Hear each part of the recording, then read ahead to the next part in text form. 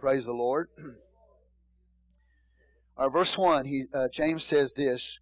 He says, "Go to now, ye rich men, weep and howl for your miseries that shall come upon you. Your riches are corrupted, and your garments are moth-eaten. Your gold and silver is cankered, and the rust of them shall be a witness against you, and shall eat your flesh as it were fire. You have heaped treasure together for the last days. Behold, the hire of the laborers who have reaped down your fields, which is of you kept back by fraud, crieth, and the cries of them which have reaped are entered into the ears of the Lord of Sabaoth. You have lived in pleasure on the earth and been wanton.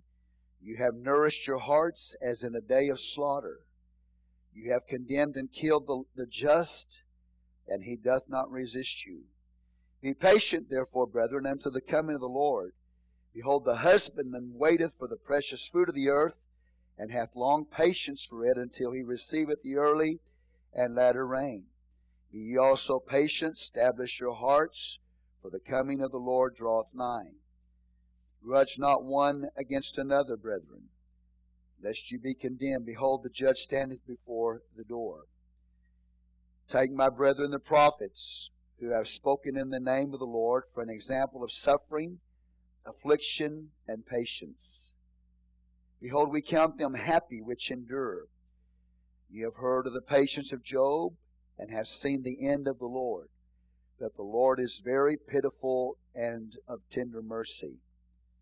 But above all things, my brethren, swear not, neither by heaven, neither by earth, neither by any other oath, but let your yea be yea, and your nay, nay, lest you fall into condemnation. Is any among you afflicted? Let him pray. Is any merry? Let him sing psalms. Is any sick among you? Let him call for the elders of the church, and let them pray over him, anointing him with oil in the name of the Lord. And the prayer of faith shall save the sick, and the Lord shall raise them up, and if he have committed sins, they shall be forgiven him. Confess your faults one to another, and pray one for another, that you may be healed. The effectual fervent prayer of a righteous man availeth much. Elijah was a man subject to like passions as we are, and he prayed earnestly that it might not rain, and it rained not on the earth by the space of 3 years and 6 months. And he prayed again, and the heaven gave rain, and the earth brought forth her fruits. Brethren, if any of you do err from the truth, and one convert him, let him know that he which converteth a sinner from the error of his ways shall save a soul from death, and shall hide a multitude of sins." Let's pray. Father, we come before you. We thank you, Lord God, for your word today. Give you all glory and honor and praise. Ask you to inspire us to preach it, to hear it, and to receive it, and the strength to live it. In Jesus' name, amen. You may be seated in the name of the Lord. Sometimes in the book of James, James is at times difficult to listen to, because he brings messages of judgment and correction to the body of Christ. He comes as a prophet to the body of Christ. What I think is interesting about the book of James, that he will, in a sense, shift. He'll go from being a sage, which means somebody that is declaring true wisdom, the true wisdom of God, and then he'll shift into a prophetic mode, which is a mode of preaching that brings judgment, and then he'll shift into a pastoral mode, which is more of an encouraging type of ministry. So he has all of these things working in him as a servant of the Lord: a sage for wisdom, a prophet for judgment, and a pastor for encouragement. It's interesting. Chapter 5, verse 1, he's still in this prophet mode.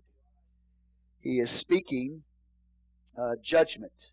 And he's talking about here the godless rich. Say, the godless rich. Now, when I say the godless rich, I don't want us to think that what we're going to read and teach today is not for us.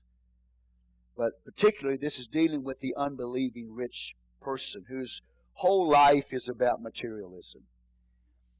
He doesn't have time for God in his life, or the person, maybe a woman, doesn't have time for God.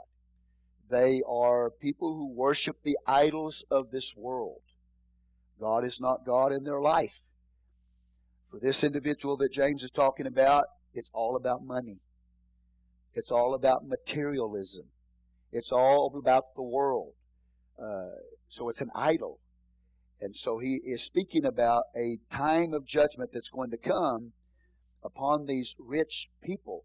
And so in verse 1 he says, come to now. That means come here. He's saying, listen. You need to wake up and you need to listen.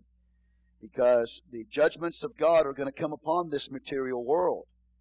And if you have lived your life only for the dollar, if God does not have time, or you don't have time for God in your life, and your whole life is just given to making money, you don't worship God, you don't attend the house of God, you don't go to church, you don't live for the Lord, James comes as a prophet to you.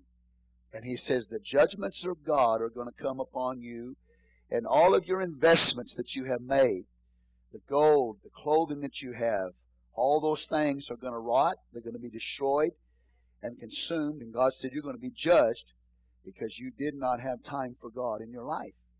Now, a lot of people today, they focus on the material things of this world. And it is important for us, and I believe that God will bless you. Amen. I don't believe that God wants you to be poor. There's nothing really about, being godly about being poor.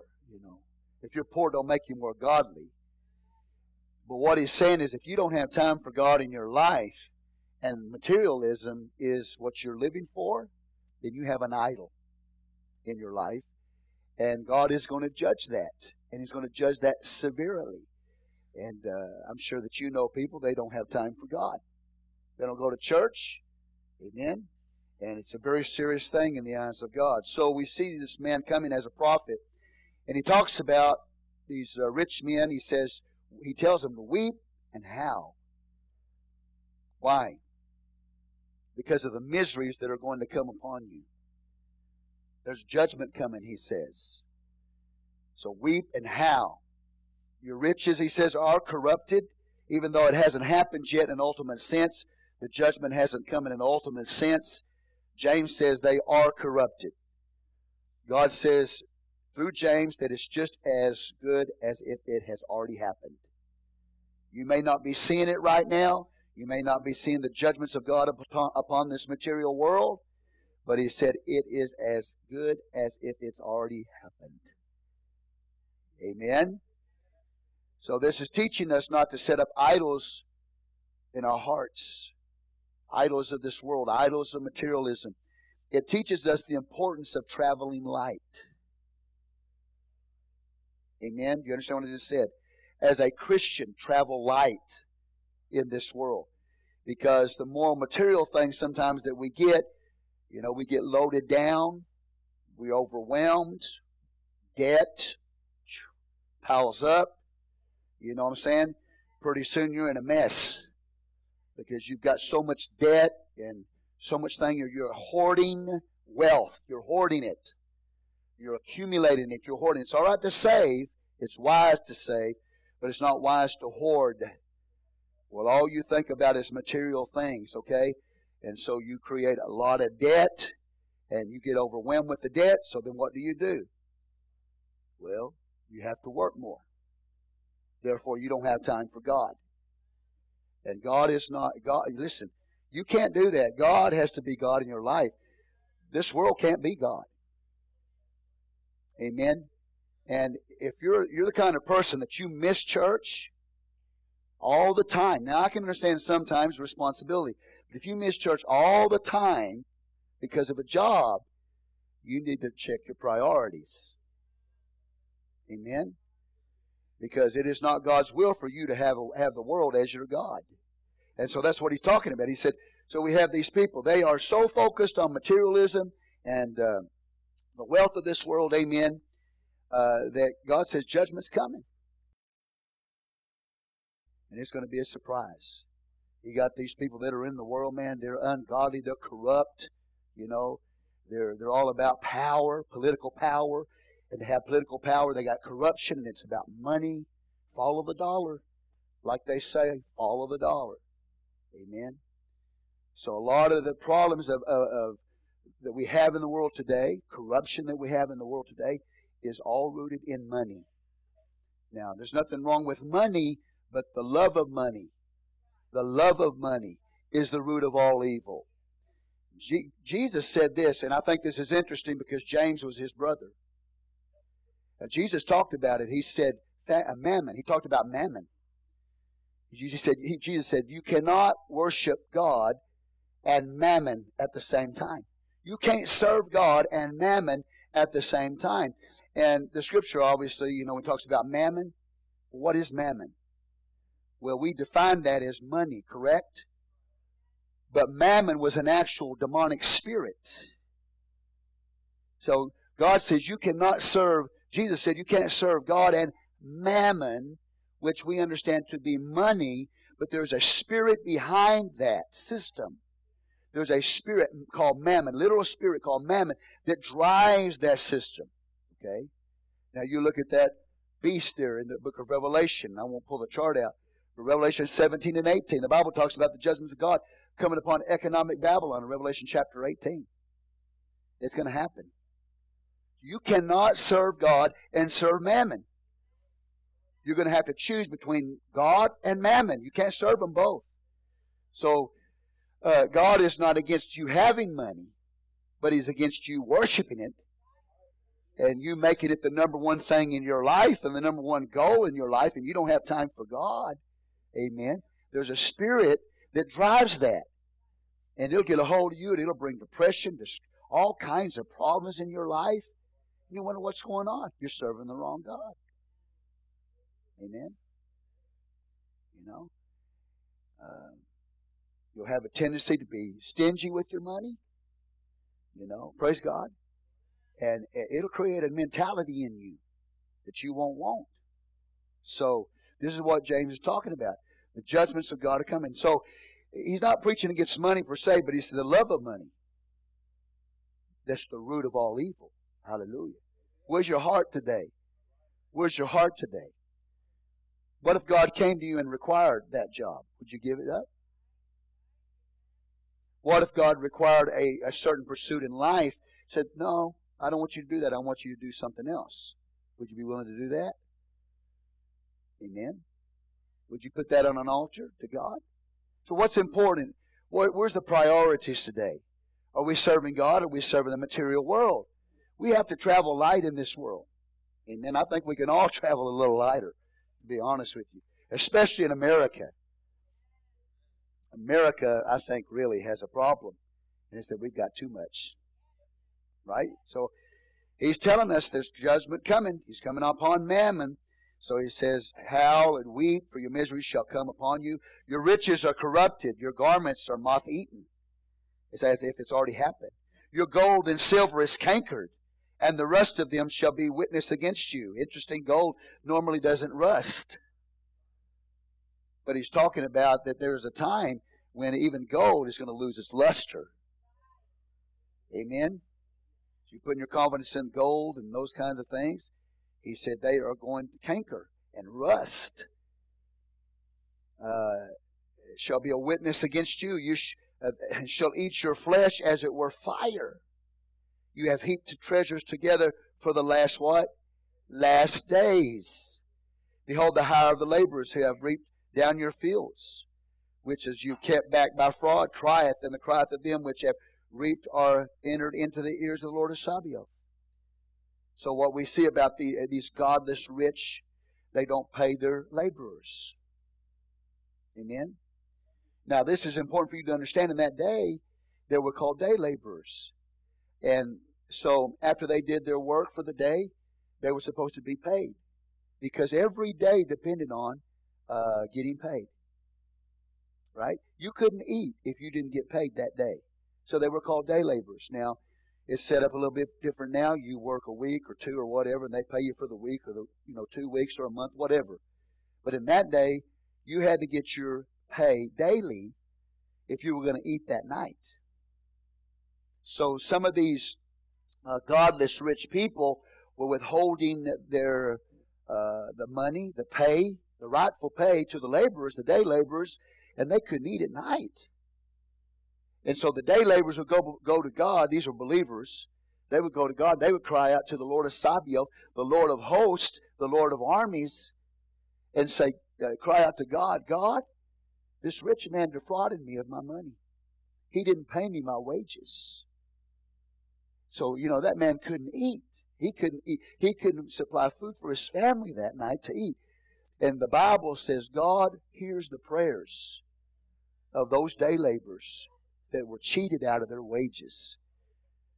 Amen? The Lord of hosts, the Lord of armies. Are y'all with me today? All right? So just like in the Old Testament prophets, when they stood up and they condemned Israel for some of these same things, the godless rich withholding proper pay to their laborers, James is like a prophet. And he's declaring the judgments of God upon this economic system, this world system that deals with money, where people have left God out. Right? Now, the good thing for us is that God has an economy for you and I. And if we follow that economy, you're wise. See? One of the great tests of your life, who your God is, what altar you're bowing at, is it mammon or is it God? The great test is this. Can you bring your tithe and offering to God? If you don't bring your tithe and offering to God, you worship the God called mammon. So there is a safety for us as believers because we worship God, we serve God, and we follow His economy, and we trust God to provide. We trust God to bless our lives, so we bring our tithes and offerings. And when you bring your tithe, the Bible says God counts it as the whole. Amen? When you bring your tithe and offering to God, you bring that 10% to God, He counts it as the whole. He doesn't count it as 10%. He counts it as 100%. Like you gave Him everything. Right? So God has His economy in place that protects us against this spirit of greed, this worshiping the idol of materialism in this world, is to worship God and to bring our tithes and our offerings. And we're saying to God, Lord, we believe your covenant. We believe you're our provider, not this world. We're not worshiping the God mammon. We're going to make our money bow. And we bring it to God. And we make mammon bow to God Almighty. Amen. Praise the Lord. Now, you can't beat that investment. You get to do that. It's not you have to. You get to do that. You're investing in the kingdom of God, some eternal. You can bring the blessings of God upon your life instead of a curse. But see, what we have here is people, they've left God out. They brought a curse on their life. Judgment's coming on them. They're not paying their laborers right. God says judgment's coming. So this man is coming as a prophet of the Lord. Hallelujah. Like I say, sometimes things, James, that says here, they're hard. They're hard to listen to. But we need to hear them. Now, he goes on in relationship to this. He tells the believers to be patient. But let me read verse 5. You have lived in pleasure on the earth and been wanton. You have nourished your hearts as in the day of slaughter. You have condemned and killed the just, and he doth not resist you. Verse 7. Be patient, therefore, brethren. Now, notice what he does. Okay? See, he used this phrase, come to now. He used it before when he was bringing judgment in a previous situation concerning businessmen in the previous chapter. They was talking about, we're going to go to this city, we're going to stay a year, and we're going to get gain. And they never sought God. They never said, God, what is your will? They just made their plans. God wasn't in their plans. And the plans were, their diary was, we're going to go to this city, we're going to go there for a year, and we're going to get gain. And God wasn't in the plans. And so James brought a message of judgment against that. Now he's talking to the godless rich. Again, a judgment that's coming on them. But now he shifts, and he starts, instead of speaking as a prophet, he speaks as a pastor. Okay? He's going to use terms that are more gentle, if you will, to the church. So he uses this term, notice, be patient, therefore, what? Brethren. Different tone, see? Now, the book of James uses this over and over and over and over and over. He uses it more than any of the other epistles in the Bible. Brethren, or my brethren. Sometimes real a term of endearment, my brethren. So he's shifting now as a prophet, shifting out of that role of a prophet that's speaking of judgment and condemnation that's coming upon the godless rich. Now he's shifting into a pastoral role, and he's speaking to them in terms of endearment. Brethren. Brothers. Okay? He says, be patient. Be patient, therefore, brethren, unto what? The coming of the Lord. Behold, the husbandman waiteth for the precious fruit of the earth, and hath long patience for it until he receive the early and latter rain. See, don't set up idols of this world in your heart. Don't set up the idols of mammon in your life. You trust God. You be patient. You wait. You focus on God. You focus on His coming. You focus. First seek ye the kingdom of God and His righteousness, and all these things shall be added unto you, is what Jesus said that. So he's shifting the focus from the world being your God, the world being your supplier, and being a godless rich person, to a person who is focusing on the Lord. God is in their life. And the importance of being patient. Say patient. What are we being patient for? The coming of the Lord. How many of y'all believe the Lord is going to come back soon? He's going to come back soon. So we have to be patient, right? Now, you're going to see this word patient over and over and over as I read these verses to you. The word patience. Now, the first time you see these words patience, it's a word that it means to be long-suffering. It means to be a person who is not angry about things. Okay? So, long-suffering, or you're patient when hardship comes in your life. Instead of getting angry and all being out of shape and overwhelmed about it, you're long-suffering. Okay? Amen. That's what he's using here, the word patience. So he says to us as a body of believers, there's going to be times that are going to come in your life and they're going to be hard. They're going to be hard. And when they come and they're hard, he says what you're going to have to do is you're going to have to be patient. You're going to have to be long suffering. Say long suffering. Amen. So a Christian has to be patient. I have to be patient. Instead of just losing my cool, being overwhelmed, I have to be long suffering when I'm going through things. Amen. Hallelujah. Thank God for His Word today. So He says to us that we have to be patient. What for? We're waiting for the coming of the Lord. Brothers and sisters, there are going to be times in your life when you're going to go through some very hard times, very difficult times, and you're going to have to be patient. You're going to have to be long-suffering. You're going to have to keep it under control. You don't get angry and upset. Praise the Lord. Amen. Say, are y'all with me here today? Okay. And let's just keep reading this. So we're waiting for the coming of the Lord, and we're waiting with patience, right? James is the master preacher, the master pastor, because he supplies illustrations for us. And he says to the church, he says, you're going to have to be patient. Patient, waiting on the coming of the Lord. You've got to be like a farmer. A farmer has to be patient. Amen. The farmer goes out and he sows seed in the field. Right? Well, he's got to be patient because, first of all, he's got to till the ground, right? And after he tills the ground, then he sows the seed. And then he waters the seed. And he fertilizes the seed. Or he waits for the rain, I should say, to come. The early rain and the latter rain to come. And patiently he waits. Now, do you think that farmer, when he goes out and he throws that seed in the ground, that the next morning he gets up and it's all grown? How many of y'all ever thrown out his seed and the next morning it was grown? No, it doesn't happen that way. All right? So when it comes to God and the kingdom of God and the coming of the Lord, you're going to have to be patient. And there's going to be times, things in your life are going to come, and it's going to be hard. And you're going to have to suffer through them. And you're going to just have to wait for the Lord to come.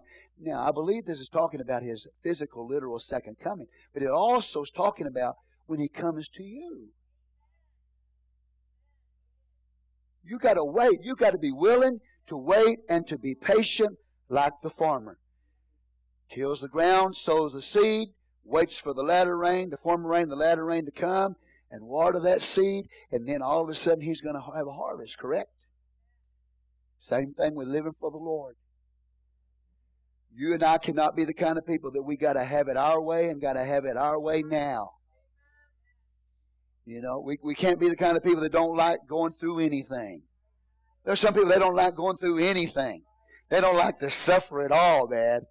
You know, and I get that because human beings, most of us, if you're a human being, you run from suffering. Amen? How many of y'all want to suffer? I don't want to suffer. But life brings it, doesn't it? Life brings hardship. And you wonder, where are you, Lord? Why didn't you come? Why didn't you help me? And the Lord says He's coming. He's coming. He's literally coming in the future, but He will come in your life. But you've got to be patient. You have to be long-suffering.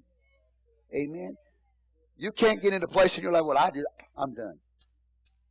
And get all frustrated and all mad and angry, you know. Well, God let me down. No, when it comes to God, you're going to have to learn to be like the farmer, and that's to be patient. Wait on God. I've sowed some seed in my life. Amen? And I have to wait for that seed to come up. You know, whether it be money, or it be love, or help, or mercy, or grace, or whatever it is, I've sown some of that in my life. Amen? But I don't see it coming back to me. God says you're going to have to be like a farmer. You're going to have to wait for that harvest to come up. When you sow it doesn't come up overnight. There's a season for it. And so let me read you the verses so you'll see what I'm talking about. You have patience this morning? How many of y'all have patience? You're long suffering. Well, not many of you have patience. Right? Jesus said this, in your patience possess ye your souls. You and I, if you're going to make it in the kingdom of God, that's the one thing that you're going to have. And that is long suffering. Because this is a long race. It's a long race. Hallelujah. Amen. There's a lot of people, they start. They do pretty good for maybe a few years, 5 years, 10 years, maybe 15 years. But this is a lifetime commitment, man. Amen. So when you get in the kingdom of God, you're going to have to be patient. Because there's going to be things that come in your life. And it's going to be hard. But we're like the farmer. We're going to keep sowing seed. We're going to trust God to water that seed and to bring a harvest in our life. Be long-suffering. Hallelujah. Or look at your neighbor and say, be long-tempered.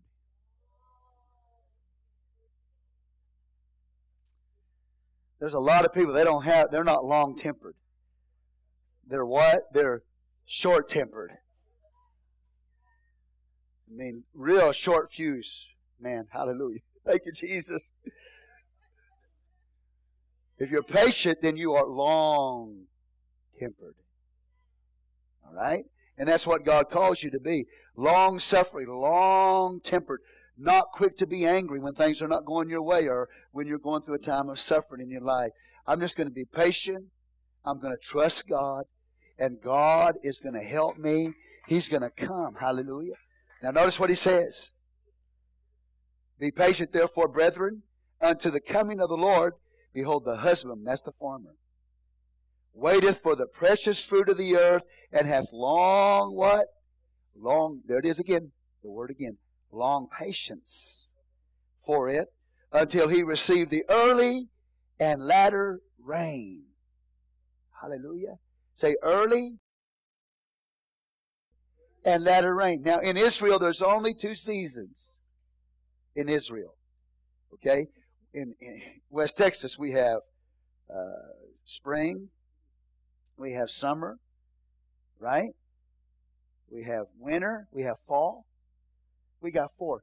But in Israel they don't have 4 seasons. They have 2. Okay? They have the rainy season and the dry season. About 6 months of the year, it's a dry season. No rain. Okay? And then 6 months of the year is the rainy season. And the rainy season starts in the early rain, starts in autumn.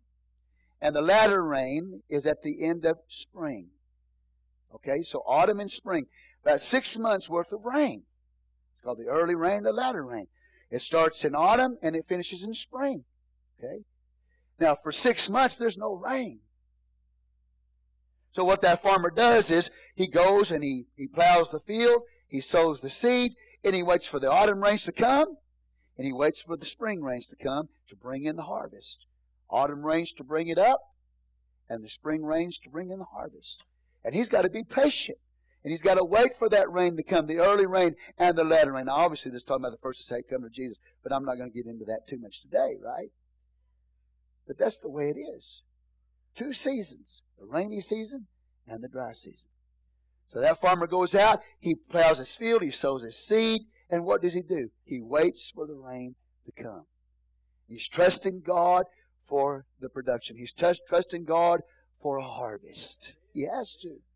But he's got to be patient. It doesn't happen overnight. See, that's where a lot of people miss it in their walk with God. They want it to happen overnight. Hallelujah. So you got to be patient, long-suffering, long-tempered. Hallelujah. Amen. God can change things. God can bring a harvest to your life. Right? So if you're suffering today, believe. Trust God. It won't be like that forever. It won't be like that forever. God can step in and completely change what's going on in your life. All right?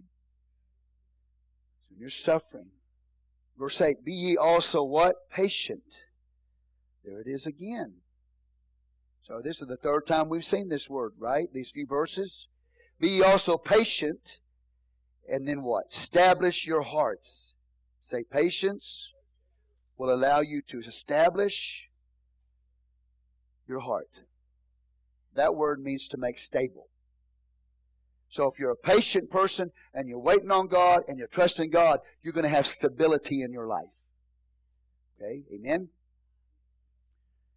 Be ye also patient, establish your hearts, for the coming of the Lord draweth nigh.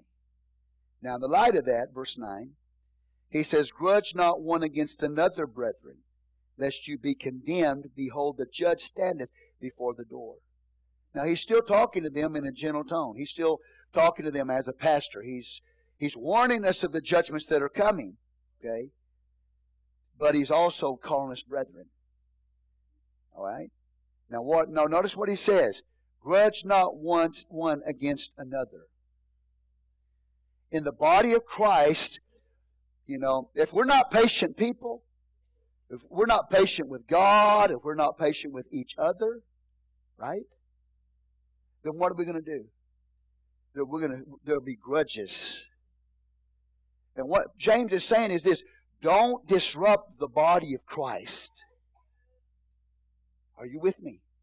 Don't cause trouble in the church.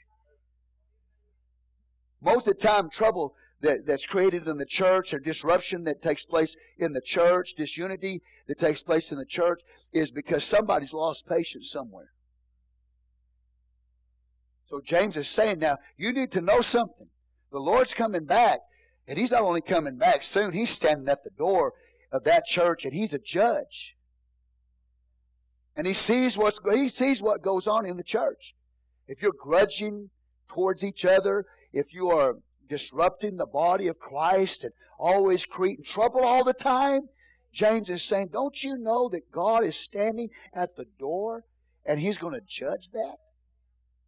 You can't be grudging all the time, disrupting the body of Christ, causing trouble all the time. The word grudge literally means to murmur and complain. Okay? When I lose patience, what do I start doing? I ask what I do. You told me I complain. How do you know I complain? I said, well, what do I do when I... Okay. You said you complain. How do you know I complain? I know what you mean. Y'all were saying for you, right? But that's what happens. If we're not long-suffering, things come in our lives. So we start murmuring and complaining and griping.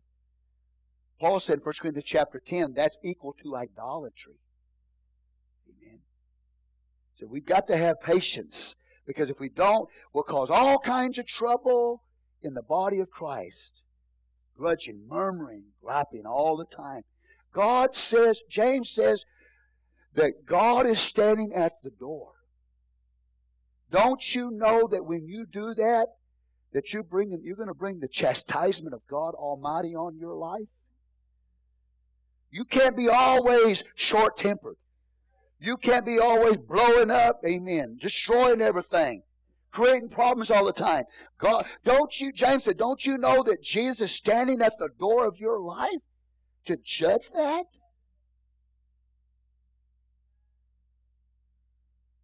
So we've got to be patient. Patient. Grudge not one another against one another. Stop murmuring and griping and complaining. Be long-suffering in relationship to each other. When I say patience, that he's using the word used here, patience, long-suffering, short, or long-tempered, what's it related to? The word is related to people. So the word he's talking about here, being patient and long-suffering, long-tempered, has to do with people in the body of Christ. Listen, you can get mad at God. You can get frustrated with God. You can murmur and complain against God if you're not patient. You can murmur and complain against each other if you're not patient. We need patience. Long-tempered, long-suffering means how I relate to you when you get on my nerves. Amen? How y'all relate to each other. Are y'all here? God calls us to be patient. Man, there's so much damage can be done if we lose our temper, and we're not patient with each other in the body of Christ or our families. A lot of damage can come out of that. We got to be willing to be patient and trust God and wait on God to change. Most of the time, change us. Change us. See, we're praying, Lord, change my brother. Lord, change my wife. Lord, change my husband. Lord, change that brother. Change that sister. Change the church, Lord. Change the pastor. And God said, I'm not going to change them. I'm going to change you. I'm working on you. Amen? God can allow and send things into your life, amen, to work on us, to change us. So we'll get patient with each other. See? But we always go that way. Well, it's God's fault, or it's somebody's fault in the church, or it's the church's fault, or it's the pastor's fault. We got to find somebody to blame. It's not being patient. God said, don't grudge one to another. Hallelujah. Don't grudge one against another, brethren, lest you be what? Condemned. James says God is going to judge you. He'll judge me if I don't have patience in my life. Hallelujah. Long-suffering, long-tempered. Hallelujah. Amen. Not quick to anger. Behold, the judge standeth before the door. He's right there. Amen. In verse 10, he gives us some examples again, illustration. James says, take my brethren, the prophets, who have spoken in the name of the Lord, for an example of suffering, affliction, and patience. When you're going through tests and trials in your life for your faith as a Christian, and it wants to create frustration and anger in your life, and you don't have patience with anybody or with God or yourself, James says, look at the prophets. Think about those prophets, what they went through. To be a prophet of God meant that you could lose your life. Do you understand that? The prophets of God understood that and understand that. That if you are serving God and you are a prophet of the Lord, you could lose your life doing that. If you didn't lose your life, you would suffer a lot being a prophet of the Lord. You suffer a lot. And James said, now, you take those prophets as an example of what? Of suffering and affliction and patience. Same word. He said to be a prophet of God, he said you have to be patient. When the afflictions come and the suffering comes and the difficult times come in serving God, you have to be patient in those times of suffering. What's he saying? The prophets had to be patient and long-suffering in order to continue to be faithful to the Lord. It can mean their life. And if they didn't die for being a prophet, if the people didn't kill them, if they weren't faithful to God, God killed them. You know? So either way you look at it, you're dead. Right? If you serve God, people kill you. If you serve people who are not faithful to God, God kills you. You see the way, well, that's the way I look at it, man. You're going to end up dead one way or the other. And when there's suffering and there's affliction that come as a result of being called by God to be a prophet, James talking about, how many of you know to be a prophet, you've got to be patient? Amen? The suffering and the affliction that comes to that prophet. Think about those Old Testament prophets. Everything they went through. Think about the New Testament apostles. What they went through to be a minister of the gospel of Jesus Christ. If they did not have patience, they would not continue to be faithful to the ministry. The only way that you could ever, if you feel a call in your life, and really, he's talking about an example of the prophets to the brethren.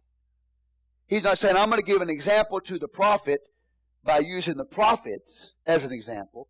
He said, I'm going to use the prophets to be an example to the church. Those prophets had, in order to continue to be faithful to God, faithful to the ministry, those prophets had to be patient. And they were. And that's what kept them faithful to God. You think about what Jeremiah went through. Lowered him down in a miry pit of clay. Right?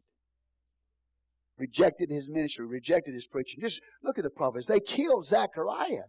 Killed him. Martyred him. You know. Isaiah, the prophet. History says they took Isaiah and they put him between two pieces of wood, two logs. And they cut Isaiah in the days of Manasseh. They cut him in half. Look at Ezekiel. They stung him like stinging scorpions.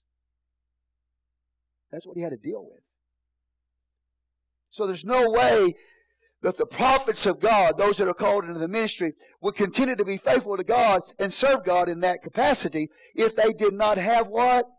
Patience. Long suffering. They could suffer. Are y'all here today? Suffer, suffer, suffer, suffer. Yet keep on going. Keep ministering because they had patience.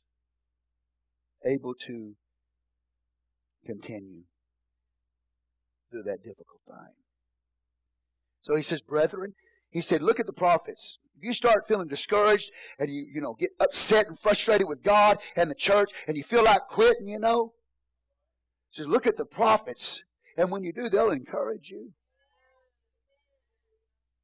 I think I could tell you today, if you start feeling sorry for yourself and woe is me, poor me, And I'm not negating or neglecting anybody here today that's suffering from a catastrophe that's happened in your life.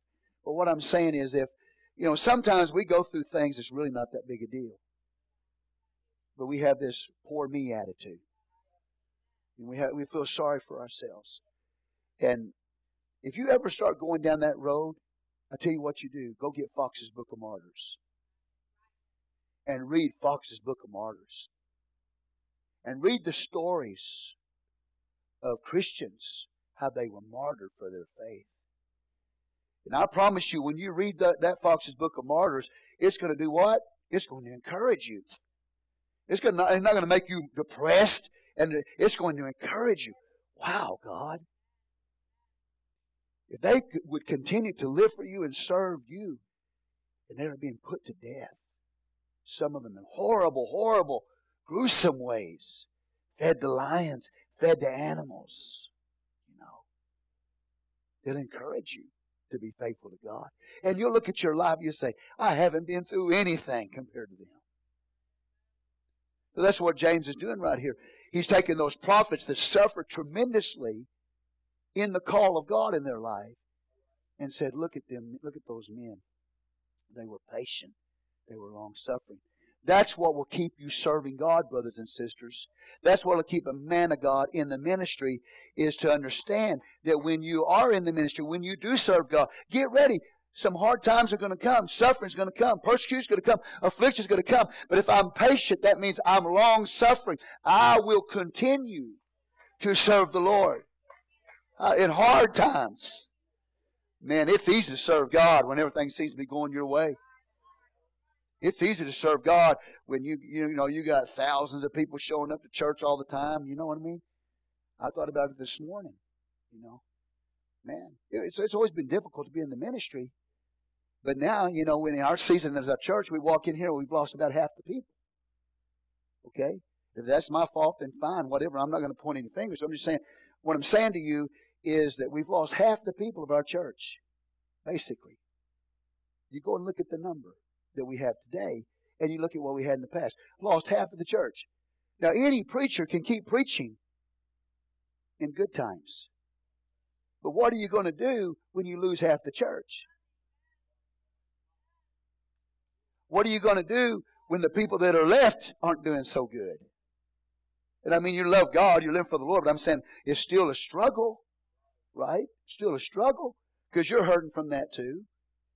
But I'm just telling you, man, sometimes in your life, things are not going to go the way that you would like in serving God. You may not have the church that's full of people. You may serve years and years and years and not even have any one convert. There's some people go to the mission field, they don't have one convert. You're there for 40 years, not have one convert. Amen. Now, I don't know about you, brothers and sisters, but if I felt called into the ministry and I preached 40 years and I didn't have one convert, I'd probably quit. I'd probably give up. I'll just be honest with you. I'd look at it, because I know the way I think, and I'd look at it and I'd say, man, I must not be called in the ministry if I don't have one convert. I'm serious with you. Well, what keeps somebody like that going in the mission field and keep serving God? Patience. Amen. Praise the Lord. Brother Edmonds was talking about the days of Noah. Only 8 people were saved in the days of Noah. Brother Edmonds, if you listen to that teaching on the characters, Chinese characters that is uploaded on YouTube right now, BCF Odessa for those who are looking for it, he talks about 8 souls. He said, if I looked at and all I had was my family in the church, he said, I'd probably quit. So it gets hard sometimes. Hallelujah. But if you're going to be faithful to God, you're going to have patience. Because affliction's coming, suffering's coming, difficult days are coming. But what to keep you going and keep you in this is what? I'm patient. I'm trusting God. I'm looking to God. I'm praying. I'm believing God. God can change it. I don't know what the future holds. You don't know what the future holds. You have to leave the future in the hands of God. And it takes patience to leave the future in the hands of God. We need patience, don't we? So those prophets are an example. And I thank God for the men of God. I have a good friend right now that started to work. He's a pastor. He started to work in another city. And, they had some pretty good numbers. And what he had took off and went to other churches. And now he doesn't have much. He doesn't have much left. And I tell you what, I admire that man. Are y'all with me? I'm talking about just a few people. I admire that man. Because that man keeps on serving God. He keeps pastoring in that area. He could quit, give up, get discouraged, get depressed, throw in the towel and say, well, I'm done. But he doesn't. He's like a farmer. He keeps sowing seed. He's trusting God to send the rain. Hallelujah. I told him the other day, I said, I'm praying for you right now. I said, I'm praying for God, and I'm just going to give you the city. I said, I'm praying, brother, that God sends Baytown, Texas, a revival like they've never seen ever in the history of Baytown. Hallelujah. So Brother Will Hoyt told me, I'll just tell you, I feel released to do this. Brother Will Hoyt told me the other day, he texted me. He said, Brother Carter, he said, it's hard to pastor right now. It's hard to pastor right now. Amen. And I texted him back, and I said, Brother Will Hoyt, I said, it's hard to pastor people if you have a standard. That's what I told him. I said, because you have a standard of holiness. You throw your holiness aside, you throw all of that away. Are y'all with me? Oh, people, you'll have a crowd. But because you're a man of God and you've got a standard, it's what I told him. You have a standard. And I told him, I texted him back, I said, we're building an oak tree, not a mulberry tree. Well, I should have said growing, but I'm thinking building. And the oak tree takes a long time, but it's strong. Now, how many of you folks have the kind of patience that maybe Brother Will Hoyt has?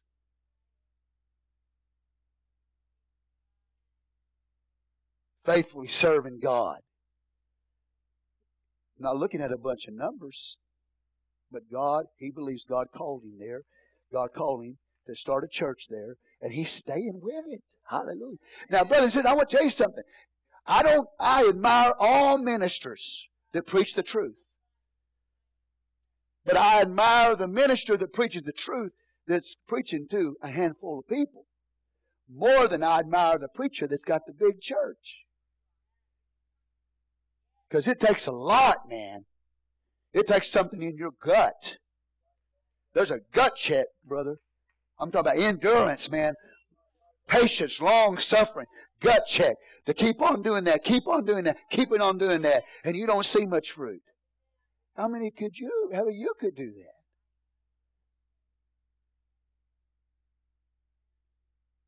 that? How many of us could go through what those prophets went through and still keep preaching? Still stay faithful to God. After everything, some things that they lost, man. Some of them lost their lives. Question for you today, if you lose things in your life, if you've lost something in your life, and you're tempted to quit, do you have what these prophets had? And that is patience. I'm going to keep serving God. I'm going to be faithful to God. I don't know what the future holds, but I'm going to give it to God. And forgive me, but we got a lot of crybabies in the church. Man, they go over there and they witness to one person. Well, they didn't come in. And they quit. You don't have what it takes. You can have what it takes, but you don't have what it takes if you witness to one person and they don't come to the church, so you're done. No, you got to be like the farmer. You got to keep plowing the field, keep tilling the field, keep sowing the seed, keep sowing the seed. Trust God for the rain. Hallelujah. You know, you may see one family come in. We want everybody to come, I know. But they're going to have to come in one family at a time, or one person at a time. You have to be patient. Look at your neighbor and say, I want patience. To win souls, win souls. If you're going to be a soul winner, brothers and sisters, anybody that's a soul winner is patient. You can't be a soul winner if you're not patient. Because you want the harvest overnight. You may teach 100 Bible studies before you get one family. Amen? Well, I taught my 20 and I didn't see anybody come in, so I'm done. No. You have to be like a farmer. You plow the field. You sow the seed. You pray to God for rain. One plants. Amen. One waters. God gives the increase. Our church, right now, especially right now, you have to be patient. When we started the church in my house 25 years ago, I looked at my wife. Amen. My wife was there. Sister Sonia was there. Brother Mark, he's rebelling. But we won him. We got him. We were patient. We waited. But it was my wife. It was Sister Sonia and the Hefties, you know. That's it. That's where we started. Started in my house. And we've just had to trust God. Amen. And you're going to have to trust God. Hallelujah. Then Brother Mark started to come to church when we got over to Brazos, and I looked at him for 2 years, and he never made a move. I'm not kidding you. He never moved an inch. I don't even think he blinked his eye the whole time he came. Wave your hand, Brother Mark. He's one of our deacons now. Okay, see him back there? And I had to be patient. Hallelujah. Aren't you thankful I'm a patient man, Brother Mark? Amen. Brother Mark says, yeah, you're not so patient. But anyway.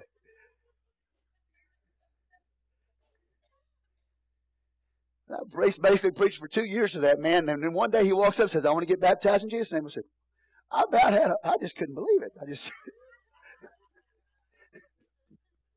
It shocked me, completely shocked me, you know. But he did. Got baptized in Jesus' name, got the Holy Ghost, and has never looked back. Amen.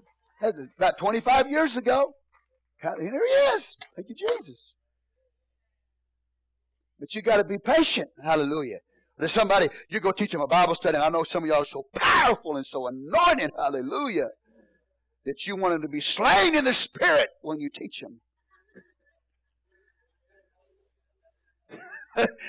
But, you know, hallelujah. What happens if that don't happen?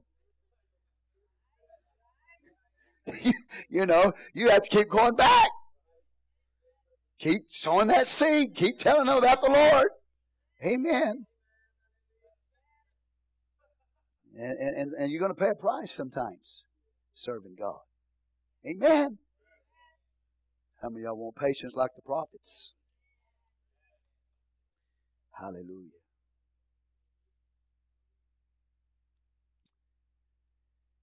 Behold, we count them happy which what? Endure. You have heard of the patience of Job. Now this is interesting, because when it gets here to this word patience, even though in the English it's the same word patience as the other ones that we've already talked about, it's a completely, totally different word. The word here means to endure or to persevere. The first one we talked about, patience, long-tempered, long-suffering, amen, in related to people. But when you talk about endurance, that means you are able to bear up underneath. you stay under God's authority. Amen. I'm enduring. I'm enduring. I'm staying underneath God, under the Lord's authority in my life. I'm not quitting. I'm not abandoning God. See the difference here? Long suffering in the time of your trial and affliction, but now we have endurance, perseverance. So we have a different word here, but it's translated by the King James Version, patience. It means endurance. Now I think this is interesting because when we study the book of Job, you will see at times Job was not patient. But Job persevered. The first couple of chapters of the book of Job, Job is patient with God.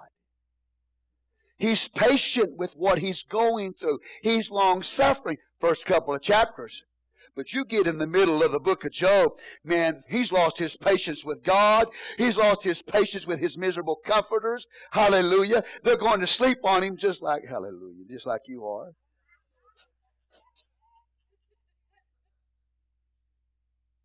Praise the Lord. James completely changes the word. And so by inspiration, James knew that there were times when Job was not long-suffering. But Job persevered. He stayed under God. He never quit God. He said, though he slay me, yet shall I trust him. But you know, there were times in Job's life, man, he was not patient. He was upset. He was frustrated. Hallelujah. Well, think about it. He lost all of his wealth. He lost his children in death. He lost his health physically. He's sitting in sackcloth and ashes. And all he's basically got left his family is his old nagging wife. It's a nagging wife. And that woman is, Job, just curse God and die. And Job said, no, I'm going to persevere. I might not have patience. I'm not long-suffering right now, but I do have perseverance. And he looked at his wife, and he said to his wife, he said, you talk like an unbelieving woman. Why are you talking like that? Talking like an unbelieving woman. Curse God and die. No, though he slay me, yet shall I trust him. You see what I'm saying? So he uses the term, we should be patient, long-suffering, long-tempered in relationship to people. But when it comes to Job, he wasn't that. But he never quit. He persevered. Hallelujah. And I think that's a beautiful message. And I'm not going to tell you today that you're always going to be perfect patient. You're not always going to be a perfect patient. Amen. Sometimes you're going to lose your temper. You're going to get frustrated maybe with God. Why did you let this happen, God? And maybe you get upset with God. And then for sure, you get upset with the pastor. Praise the Lord. That's okay. I'm okay with that. I'm okay with that.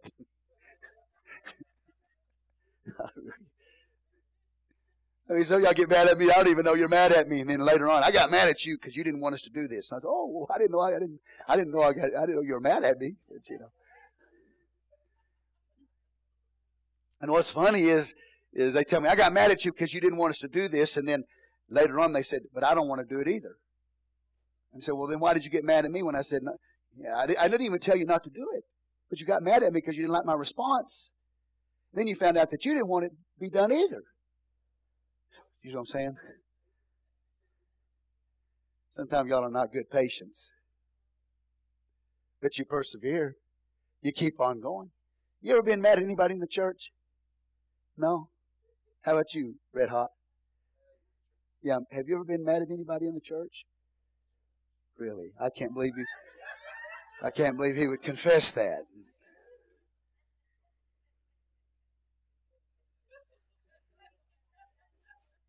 No, I'm not talking about righteously. It's okay. But somebody did you wrong, or did your family wrong, or your kids wrong. Bless you, brother. How about you, brother? Yes, sir. Yes, sir. Okay. Yeah, me too. Hallelujah. Me too. Hallelujah. Me too. Me too. But I'm still here. You too, right? You ever got upset? Just say, ah! Me too. But I'm still here. Man, persevering, pushing through, keep on going, don't quit. You can't quit. I told my wife the other day, I said, we're just here, baby. We're just here. We're not going anywhere. We know God called us here. No matter what we got to go through, we're here. I said, we made it through what we've already made it through. I don't know what the future holds, but we're here. Amen. And there's going to be times I'm probably not going to be patient like I should be, but I'm enduring. I haven't quit. Praise the Lord. I look at you. You didn't quit. Not yet.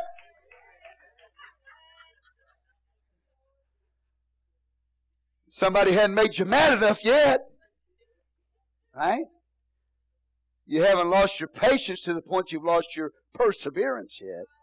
Thank God. Hallelujah. Amen. But I think, I've got y'all pretty well figured out. I think I got you figured out. See, y'all going to push my button and just push me into the corner and just see how far you can push me. I think some of y'all enjoy just wanting to bring me to the end of my patience. That was Israel. The Israelites just pushed God and pushed God and pushed God and pushed God, man. Just to see how patient He was. God bless your heart. But I'm still here. Say praise the Lord. Just pray to God that last push you push me is not the one that I lose my patience on. Hallelujah. Because you might not want to see me that way. Okay? Amen. But I'm still here. Praise the Lord. And I'm not going to try to push you either to the breaking point. But sometimes you just have to keep on going no matter what. How many of y'all going to keep on going no matter what? Yeah. Now see, God's watching you. He's watching you, man. He's watching you. Praise the Lord. But you know what? I believe you. I believe you. God believes you. When God looks at you, you lift your head and say, I'm going, hallelujah. I'm endured. I may sometimes lose my patience like Job did, but I'm not going to lose my perseverance. I'm going to be like Job. I'm going to finish, hallelujah. Praise the Lord. I believe you. God believes you. When God saved you, He believed in you. You say, but I believed in Him. Yes, but He believed in you too. When He filled you with the Holy Ghost, He gave you the Holy Ghost. When He washed away your sins, when He did that, He looked at you and said, they're going to finish this race. He believed in you, hallelujah, that you would finish this race. So He invested Himself into that. Hallelujah. Amen. Behold, we count them happy which endure. You've heard of the patience of Job. Endurance, different word. And have seen the end of the Lord, that the Lord is very pitiful and of tender mercy. You read the end of the book of Job. You read Job chapter 42. You see the end of the Lord at the end of the book. And you know what God does? Job didn't understand why he was going through what he was going through. But so you'll understand it, I'll put it in terms so we can understand it. God came to Job and said, I'm proud of you, son. I'm proud of you. You didn't quit. I'm proud of you. Hallelujah. I'm proud of you, Job. Just pray. Pray for your friends. That's what he said. Pray for your friends. And what did God do? He doubled everything. Everything that Job lost, he doubled.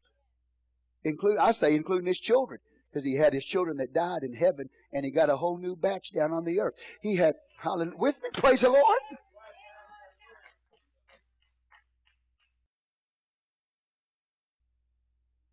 The end of God. God comes and shows Job mercy and grace. Proud of you, Job. Pray for your friends, Job. And I'm going to restore double everything you lost. Hallelujah. Because you what? Because you didn't quit. You kept on going. You have to consider the end of the story. You have to consider the end of the Lord in your life. Don't make a decision when you're going through a hard time. You keep on serving God, be faithful to the end, and you'll see God come. The end of the Lord, He's going to come. And brothers and sisters, He's going to look at your life and He's going to say, I'm proud of you. You did well. Pray. Enter into the joy of the Lord. And some of you are going to be completely shocked when God tells you that, because you look at it and go, really, me? You're proud of me? Yes, because I know what you went through, but you didn't quit. I know what you had to endure, but you didn't quit. You kept on going. You persevered. Hallelujah. Really, God? I thought you was mad at me. I thought that's why all of this was coming on me, because you were mad at me, God. I said, no, I was bragging on you. I was bragging on you. And everything you went through was because I was bragging on you. You lost your patience in the process, but you never lost your perseverance. And if you've never gone through anything and you've been in the church, you know, I remember those days when I first got in the church. And my pastor, he used me as an example one day. He said, Brother Carter, he don't ever go through anything. He did. Pastor Dan Smelser looked at the whole church and said, he never goes through anything. He's always happy. It's always good with him. Well, I could talk to him now and tell him. I could tell him I went through some things. Hallelujah. Amen. Hallelujah. When he said that, I just kind of, because I know that I had gone through something, but I just never let people know it. Amen. If you're that kind of person, you might lose your patience. God's calling you to be patient. He's calling me to be patient, long-suffering, long-tempered. But I want to tell you something. There's going to be some situations that come in your life where, realistically speaking, and James is a realist, and I'm a realist, realistically speaking, you're going to be at the end of your patience. But don't be at the end of your perseverance. And then God at the end is going to come to you and say, well done, thou good and faithful servant. Enter into the joy of thy Lord. Say, praise the Lord. Really, God, me? Yes, you. But God, Lord, remember when He goes, I'm proud of you. Because you didn't quit. Everybody with me today? No. Okay, so I'm really preaching this to people who have been through something or going through something right now. You know, you're the kind of person, you don't have a clue about what I'm talking about. Then God bless you. All I can say is God bless you. I hope it continues to be flowers for you everywhere. Really, I do. Say amen. But when you go through some stuff, you experience some loss in your family. You experience some loss in the church. You experience some loss in your life. But yet you just keep on going. Hallelujah. Praise the Lord. Thank you, Jesus. Sister G, I appreciate you. I appreciate you. I appreciate you. Sister G's been through some things. But look at her. She's got perseverance. Amen. Ryan sitting beside her. Hallelujah. Amen. What's your other boy's name? Nathaniel. Praise the Lord. That's a good pastor for you.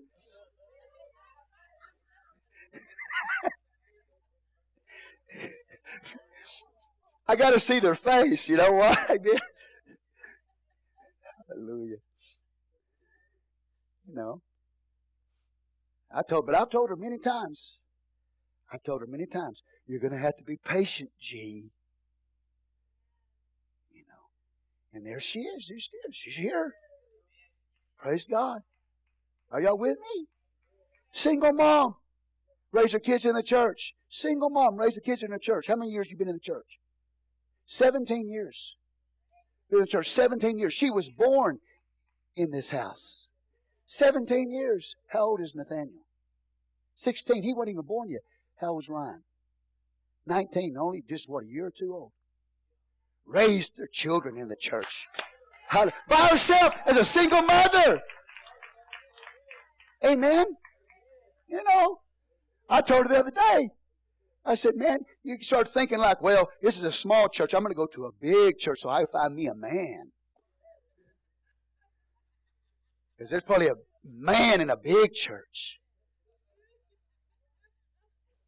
But she didn't fall for that lie. Hallelujah. Praise the Lord. And I told her to be patient. Be patient. Be patient. Thank you, Jesus. You got to be patient. You get out of the will of God. But I thank God for you, G. Really, you're an example. Hallelujah. Not perfect, but an example. Someday, God's going to reward that. Hallelujah. Thank you, Jesus. How many of y'all have had to endure some things? Yeah, some real stuff. Real stuff. Amen. Now, I know you have, but how many of y'all have had to endure some stuff that you didn't create? You didn't create it. It came to you. See, it's one thing when you make your own mess. And so now I made my mess, now I got to endure this, you know. But, yeah, well, you made it. Well, it's another thing totally different when you didn't make the mess. You didn't create the problem. Somebody else did. And it's affecting you. You keep on going. Say hallelujah. Praise the Lord. Hallelujah. I thank God. Amen. Some things that happened to Jesus, she didn't create that. It came to her. But you know what? She buckled down. I'm in the house of God. I'm going to finish this race. Amen. Sister Veronica, I love you. Appreciate you. Just keep on keeping on. Hallelujah. That's right. Amen. I appreciate all of you. Thank God for you. But at times you just feel like you're at the end of the rope, huh? But you just keep on going. Hallelujah. I thank God for you. Man, we've got to have that. Be like Job. Consider the end of the Lord. Remember the end of the Lord. His mercy. He's very merciful. He's very patient, very pitiable. He cares about you. He will, look at what the Bible says. He's pitiful. That the Lord is very pitiful and of tender mercy. Man. We serve a great God. We serve a good God. Hallelujah. He grades on the curve. He grades on the curve. The only way He can grade on the curve is because of His blood. He can look at you and say, well done, thou good and faithful servant. You can turn around and look at you, think you're talking to Bishop. Is it me, Lord? Yeah, you. How? I grade on the curve because of my blood, my mercy, my grace.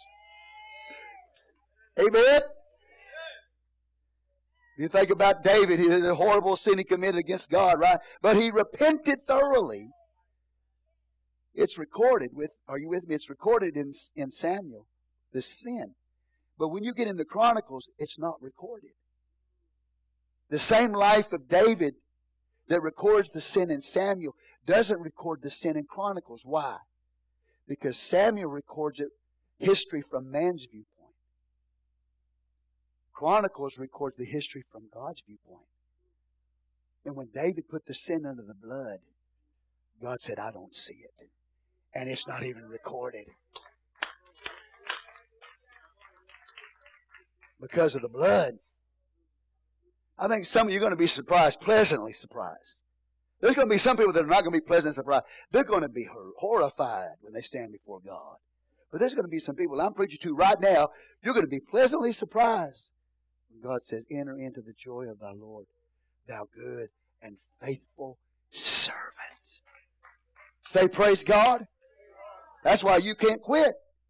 You have to keep on going. Keep on going. Keep enduring. Be like Job. Amen. The Lord's coming. He's coming, brothers and sisters.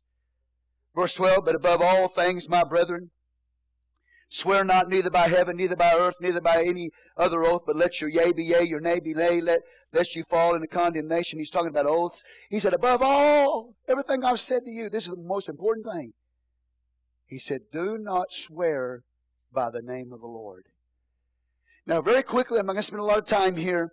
What it doesn't mean that when you go to a courtroom and they say, do you do this, so help you God, you say yes. That's an oath. He's not talking about that. It's okay for you to take those kinds of oaths. What he's saying is this, is that when you're trying to get somebody to believe what you're saying, so that you have, what comes across is a double level of honesty or truth. There's two levels to your speech. What I mean by that is you say, okay, what I told you is the truth. I swear to God. I told you the truth as God is my witness. And some things you tell the truth to somebody and you don't say, I swear to God is the truth. You don't say, as God is my witness, do you? But sometimes you feel the need, for whatever reason, to put your speech on a higher level and say, God is my witness. You're saying, I'm calling God to testify right now that what I'm saying is the truth. He's not saying you can't take an oath. What he's saying is, don't put your speech on two different levels. To where one, you say, I need God to testify what I'm saying is the truth. No, he said, let your yes be yes, your no be no. Don't put speech on two different levels. Amen. Don't feel the need to do that. If you're a truthful person, yes is good enough. If you're a truthful person, no is good enough. Don't try to elevate what you're saying by putting God on it to testify to your speech. So he's not talking about not taking oath particularly. God took oaths. He took oath. You with me? But if I'm trying to emphasize, my honesty, I call God to be a testifier of what I'm saying is the truth. Why do you need to do that? You say, well, I'm telling you the truth. Yes, no. Okay. You get that? All right. Verse 13. Then he moves into prayer. Is any among you afflicted? Let him pray. Now, no doubt this will take care of your patience, right? This will help you with your patience. It'll help you with your endurance. You say, I'm going to go to God in prayer. I'm going to pray about this because I'm suffering right now. I'm afflicted right now. So he says, if you are, then you pray. Correct? What's the answer if you're afflicted this morning? Prayer. What's the answer if you're going through something right now? Prayer is the answer. If you're married, what does he say to do? Sing psalms. Amen. Verse 14. Is any sick among you? Sick means weak. What does he say to do? Is any among you? Is any sick among you weak? Let him call for the elders of the church. Let them pray over him, anointing him with oil in the name of the Lord, right? Okay, so here's what this is. This is olive oil. Is any sick among you? Is any weak? Now, I have to, so you'll understand what this is all about, okay? And I think you do, but just to explain it to you. When you come to the front and you're asking for special prayer, is any sick among you? It can be for your body. It can be for a spiritual condition. It can be for weakness in your conscience. Any area, it could be depression. It's not just for getting healed physically in your physical body. When he talks about is any sick among you, he talks about any area of your life. You're in a spiritual battle. And you need God's special attention to help you with a spiritual battle. You're battling something in your mind. Depression in your soul. Discouragement. It's just something. And you prayed about it. And you just can't shake it. You can't get the victory no matter what you try to do. The Bible says there's an answer for you. So we're not to think that this is just for physical healing. Sometimes you're not physically sick. Sometimes you're mentally sick. And that's a reality. So if you have mental weakness or sickness, come. Physical, conscience, spiritual conditions, whatever it is, if there's a devil oppressing you, a demonic spirit attacking you, come and let us pray for you. Now, what is the oil for? Is it a sacrament? What I mean by that is when you come here and we put oil on you, amen, are we imparting by the oil some special saving grace in your life? The answer is no. This is not a sacrament of saving grace. There's nothing in the oil. It's olive oil. There's nothing special about the oil. It doesn't impart, in the oil itself doesn't impart any kind of saving grace. And we're not doing it for medicinal purposes like a doctor would do.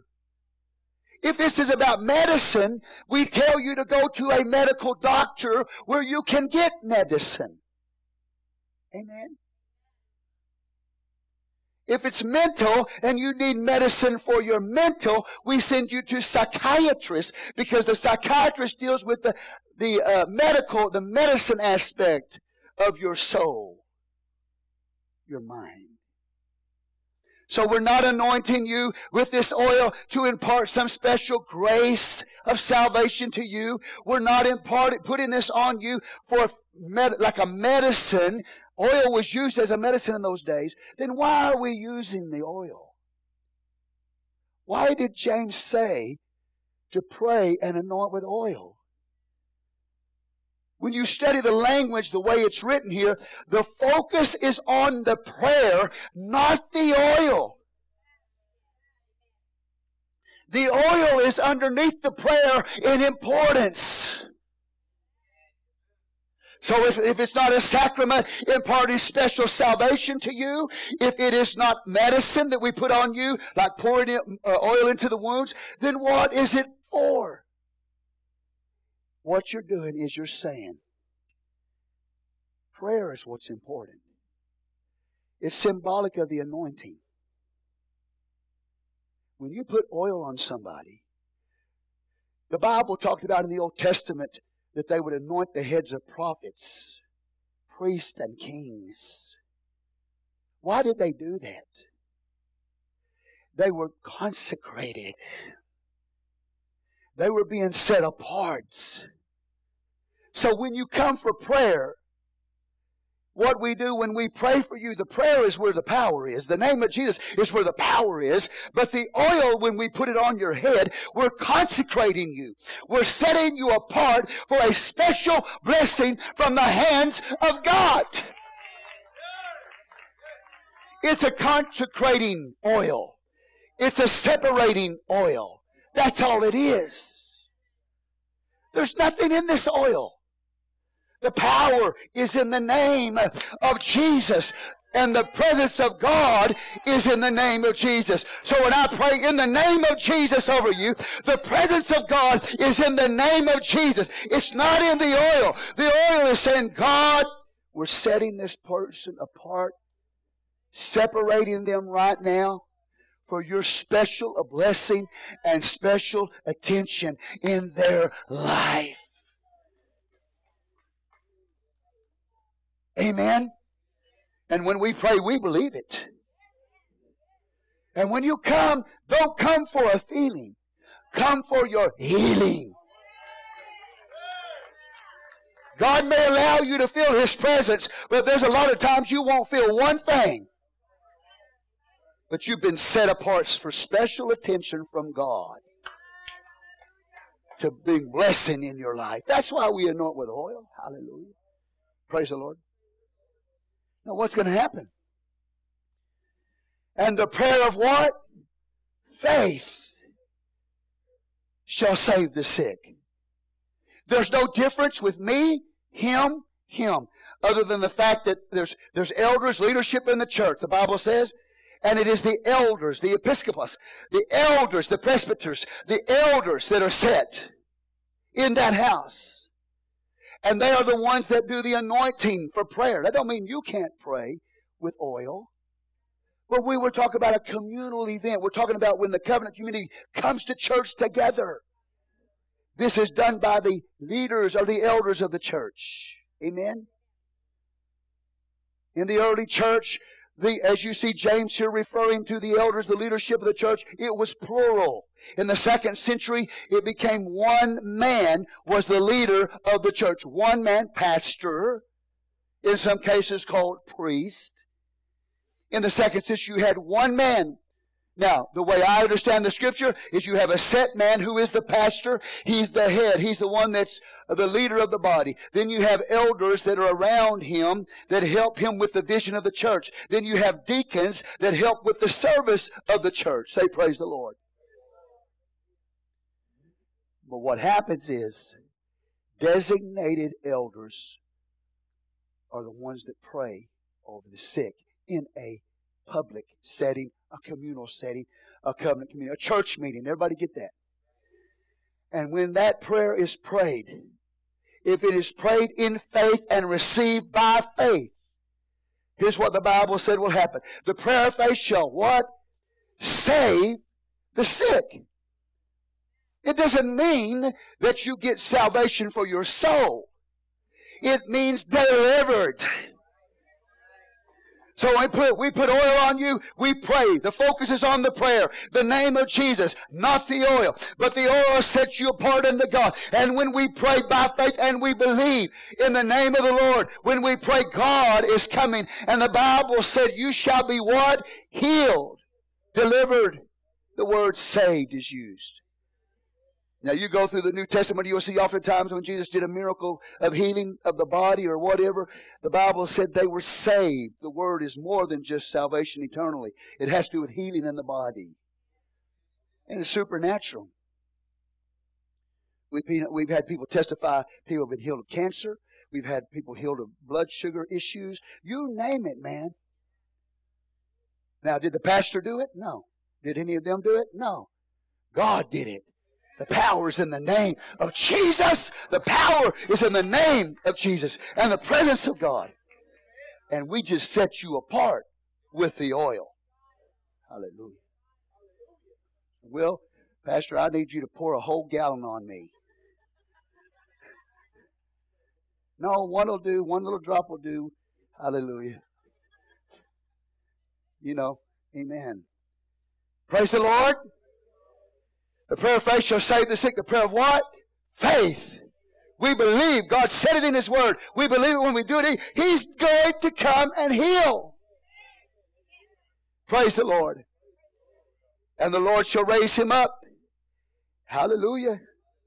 And if committed sins, they shall be forgiven him. Because sometimes, not always, but sometimes our sickness is a result of sin.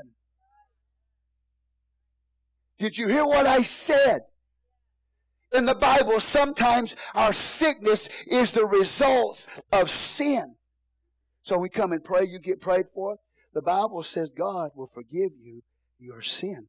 He deals with you spiritually and physically, not just physically. See, our physical healing and our spiritual condition are always connected. Hallelujah. So there's some sin in your life sometime, in my life, that needs to be forgiven, that's hindering me from being healed. But He takes care of all of that by His blood. Say, praise the Lord. Now there's some of you, you need to believe this word. Because you go through times of depression and all kinds of mental battles and all kinds of stuff you go through. Amen. Suffering, affliction, you're hurting really bad. Mentally, physically, and spiritually. And there's times when you need to come and let us pray for you. Hallelujah. And to believe that God will deliver you. There may be spirits attacking you. In the name of Jesus, be delivered. Hallelujah. I'm almost done. Verse 16, confess your faith one to another. Our faults, excuse me. Confess your faults one to another. See, we have public communal prayer here. But now, this is something that's not practiced very often in most churches. That when we go to church, we confess our faults one to another. Where sin is publicly confessed. Doesn't happen in a lot of churches. Amen? See, you know why? Because the leadership says that should be dealt with in private.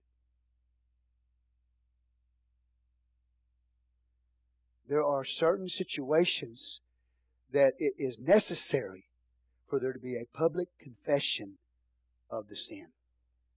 Why? That you may be healed. It is not so you can be humiliated. Now, and I'm going to use this so, not because I'm condemning what the person said, but, I've had to deal with church discipline before. And they looked at it like I was fixing to stone somebody. And they said, well, we don't want to be in there, Pastor, because to me it's like you're going to stone them. I said, I don't even know what you're talking about. That's your perspective. It is not so we can publicly humiliate the person or stone them to death. It is so that they can be healed, delivered from that sin that's in their life, and they can go forward, hallelujah, in the name of Jesus. And so the devil can't keep beating the hell out of them.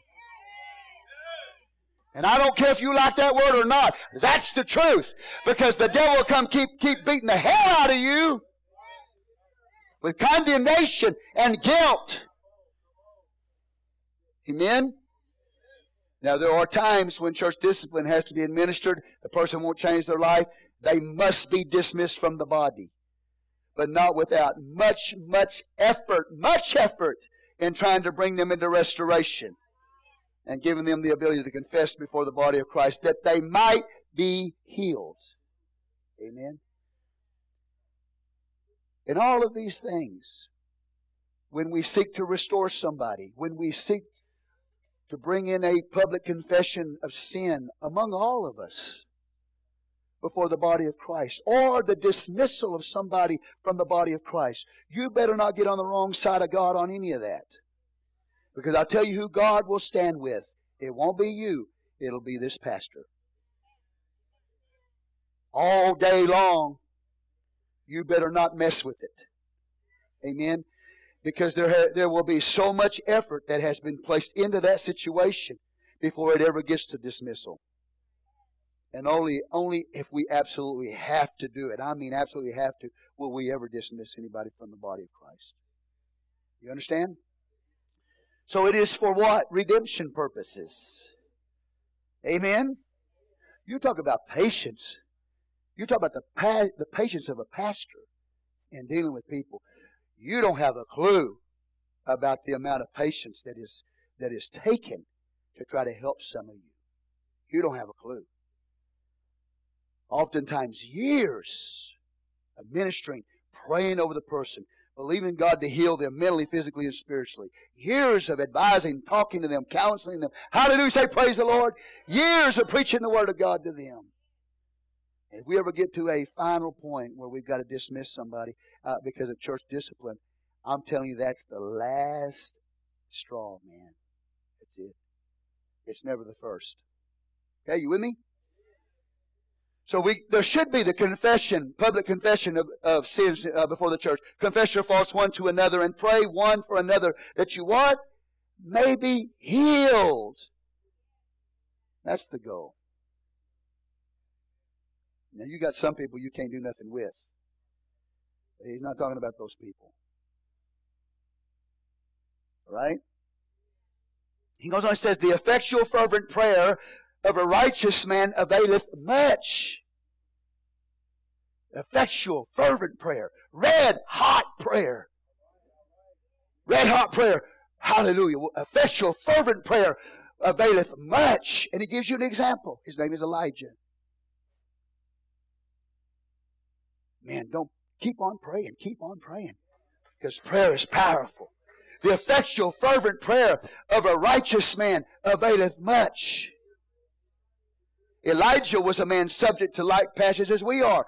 James is saying Elijah was a human being just like you. His genetics was not different from your genetics. Elijah was not some kind of elite man. He was a normal human being. He was a person just like you and a person just like me. His genetics wasn't different. He wasn't elite. Then what made his prayer different then? And I know I'm boring you, but I'm going to keep preaching to you. What made his prayer different when he prayed versus when I pray? It's not genetics. It's faith. When he prayed, he was a man of faith. Are y'all with me? You think about, well, Elijah, he was a powerful prophet of God. No wonder God heard his prayer. James says, what are you talking about? He wasn't elite. He was subject to passions just like you are. He's a normal human being. Amen. Look at your neighbor and say, just look at him and tell him he was a dude. And I don't mean the actual definition of the term, but we use that generically, right? Dude. He's just a dude, man. Just a dude just like you. Hallelujah. So I'm going to go look in the dictionary and find out what dude means. No, don't. Don't. I'm just saying dude, the generic term, man. Dude just like you. Praise the Lord. Amen. So we put them up here on a pedestal like they are elite. They were powerful men, but they were men of faith. Are y'all with me? Say praise the Lord. Elijah was a man subject to like passions that we are, and he prayed earnestly that it might not rain. It rained not on the earth by the space of 3 years and 6 months. He prayed. Can you imagine praying to God that it wouldn't rain, and God heard your prayer? That it didn't rain for 3.5 years? And for all you Bible scholars, you theologians out there that want to compare Scripture with Scripture, in the Old Testament it says the drought was only for 3 years. But James says it was for 3.5 years. And Jesus said it was for 3.5 years. But there's no contradiction in the Bible. The Old Testament said 3 years. James and Jesus said 3.5 years. What's the problem? No contradiction in the Bible. It was 3.5 years. Because remember I told you about the rainy and dry season? They had already experienced 6 months of the dry season. And then there was 3 years by way of judgment. So it was 3 years by way of judgment, but you got to add the other 6 months, which was already the dry season. That's why James, God is so accurate. 3.5 years. 6 months for the dry season and 3 years of judgment. So all you theologians out there that want to try to disprove the Bible, there's no contradiction in the Bible. But he prayed. He's just a dude just like you. Prayed. It wouldn't rain. It didn't rain for 3.5 years. Now, I don't think he just decided one day, he got up in the morning and said, I think I'll just pray so it won't rain for 3.5 years. No. Are you with me? I mean, you know, what would happen if a saint just got a wimp and just got up in the morning and said, I just think I'm going to pray. This is not going to rain for 3 years.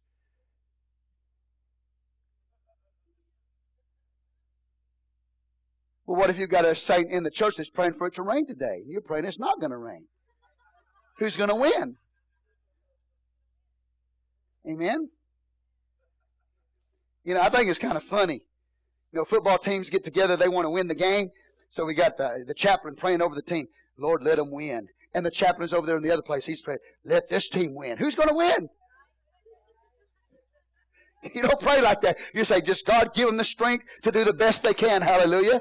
You got to pray for them to win when the other guy's praying for their team to win. Man, if God heard all the prayers specifically the way you pray, we'd have a mess here, right? Well, then what was going on here? Elijah knew the Word of God. And when he looked at the nation of Israel, he saw the nation of Israel was backslid in Baal worship. And God had already declared in His covenant word that if Israel departed from God and worshiped idols, God would send a famine to the land. And when Elijah looked at that, he took the word of God which was already declared. He said, this is the condition of the people. And he prayed for that to come to pass based on the covenant word of God. And because of that, God heard that prayer. It didn't rain for 3.5 years. And then what did he do at the end of 3.5 years? The Bible says this. Now remember, he's just a dude. He prayed again, and the heaven gave rain, and the earth brought forth her fruit. One prayer turned the heavens off. Another prayer turned them back on. And he's just a man. No genetic specialty about him. His faith in God's Word. You remember? He got down on his face, started praying. He sent his servant out and said, go look at it and see if there's anything in the sky. The servant came back. Don't see nothing, Elijah. Oh, yeah, I see. Yeah. I see a cloud about the size of a man's hand. And Elijah says, I hear the abundance of rain.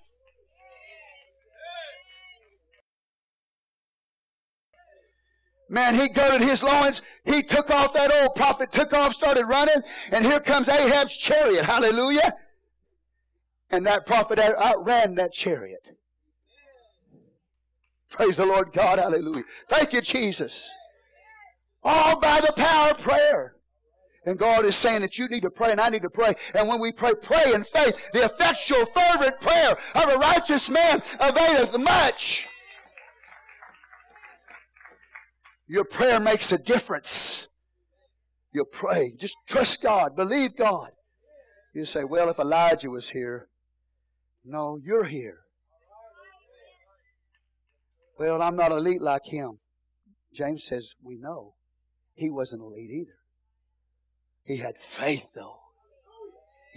When he prayed in faith. He believed God. And it came to pass. Brethren, if you do...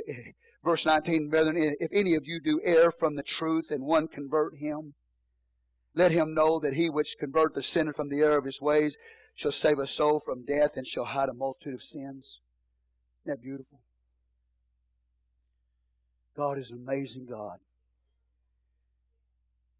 Some people who say that you cannot lose your way. Some people say you can't lose your salvation. Some people say, once saved, always saved, unconditional eternal security. It's not in the Bible. The Bible says, if a what? Brethren, if any of you, that means me, it also means you. What? Do err from the truth. The literal is, if you err from the way of the truth.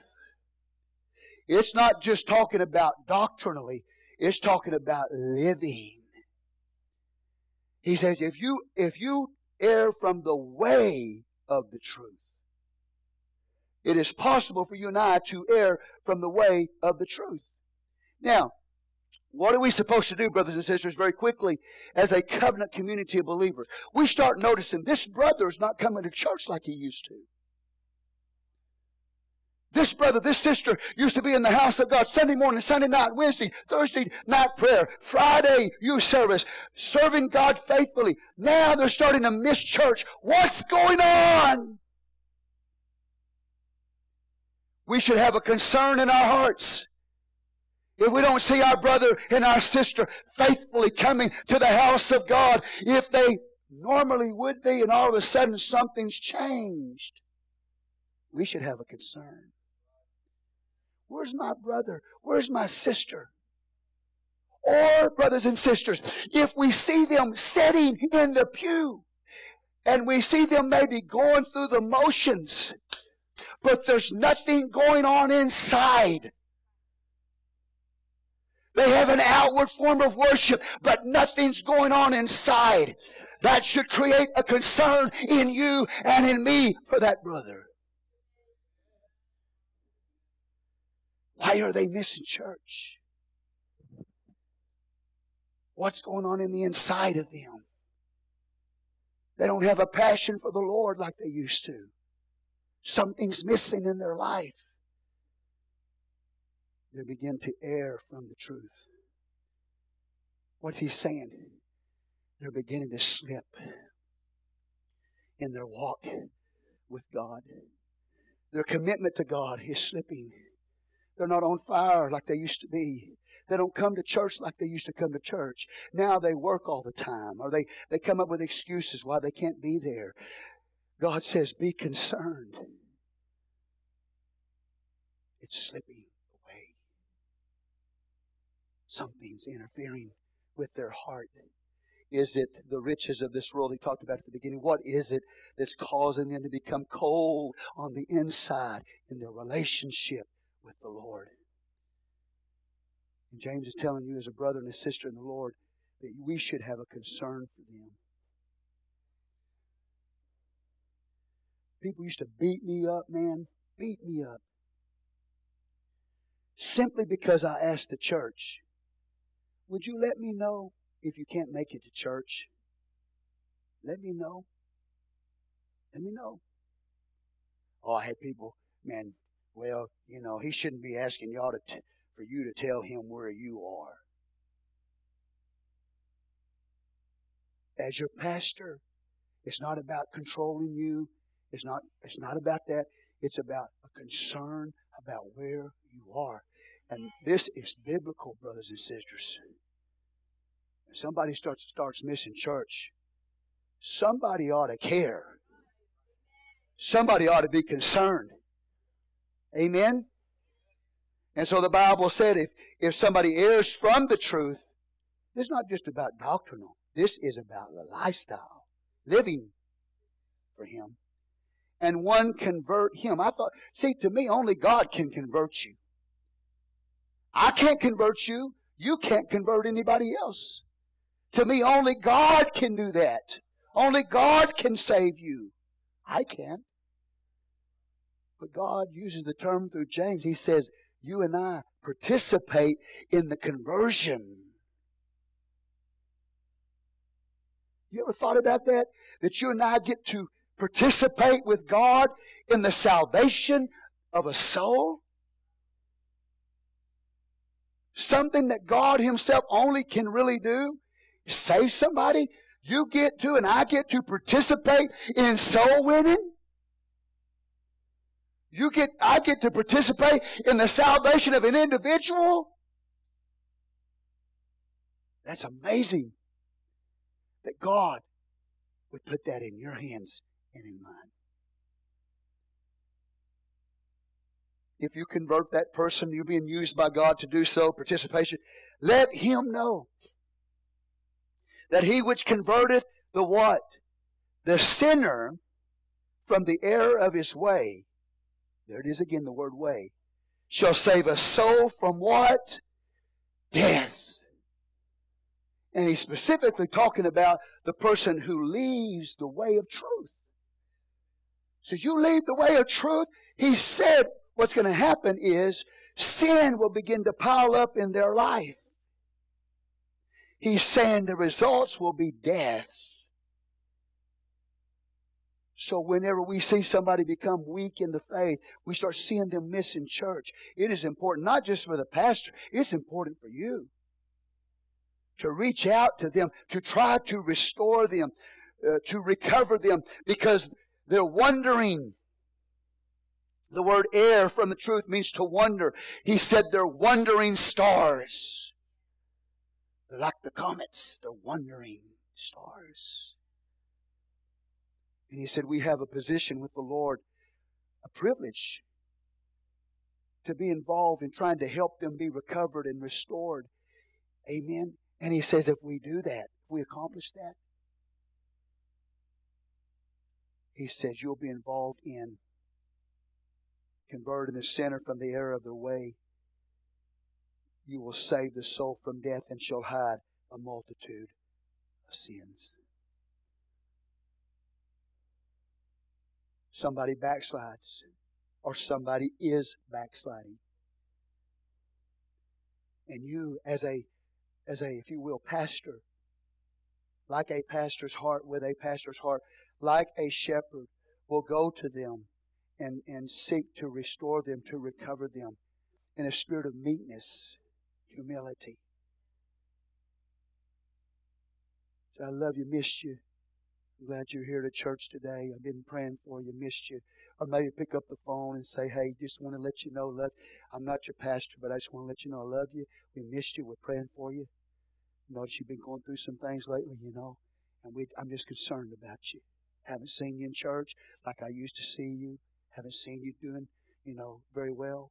Just want to let you know we're praying for you. Not trying to to step in anything. I'm not here to get any information. I'm not here to gossip. I don't want any of that. Just want to let you know I care. See, you're taking on the role of a pastor. Amen. You're saying, I care, I love you. And if they are converted, if they repent, you save that person from damnation. You save them from death. And not only that, but shall hide a multitude of sins in that person's life.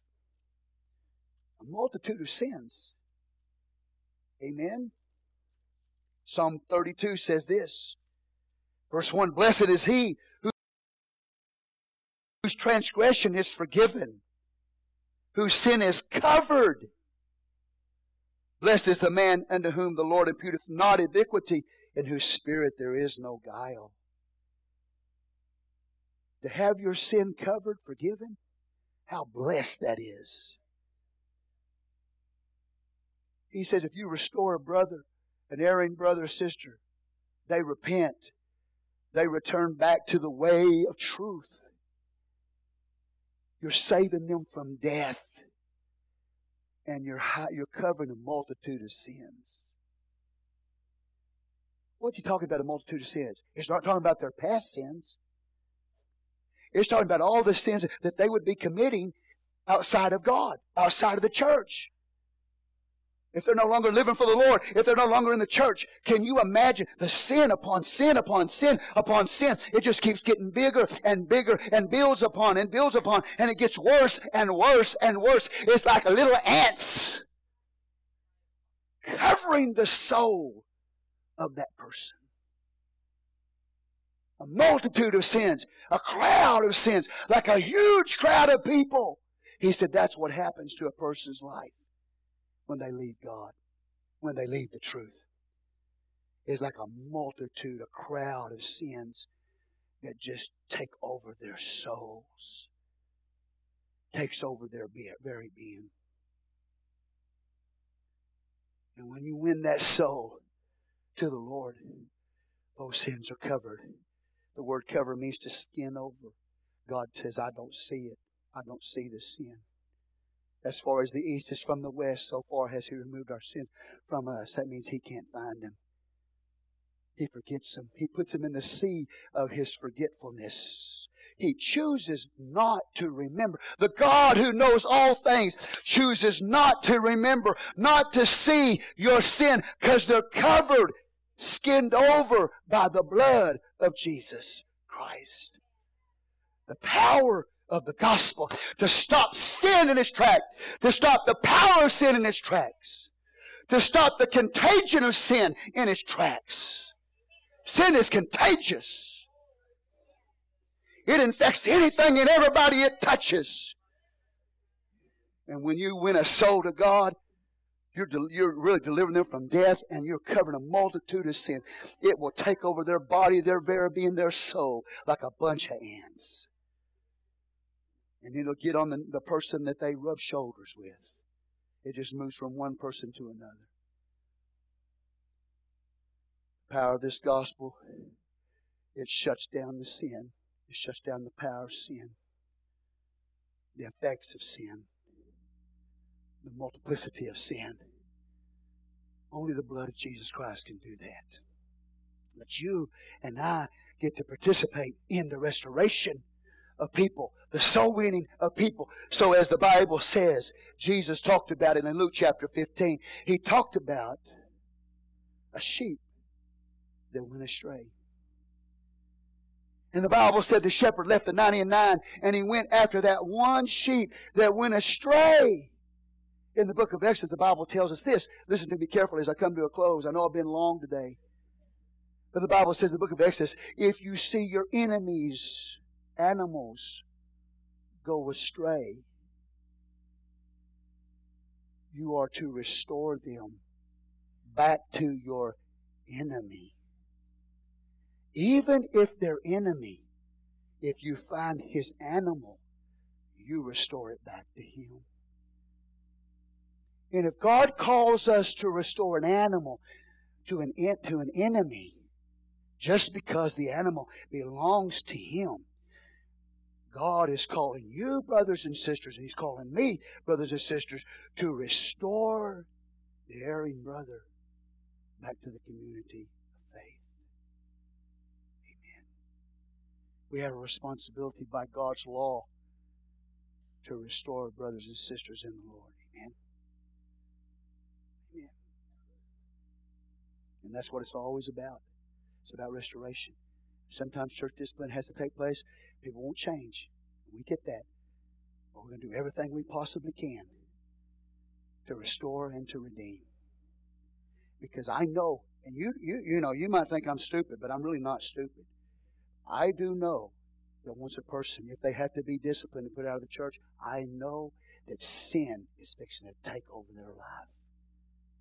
And I know it's going to affect multiple peoples and even possible generations to come. I know that.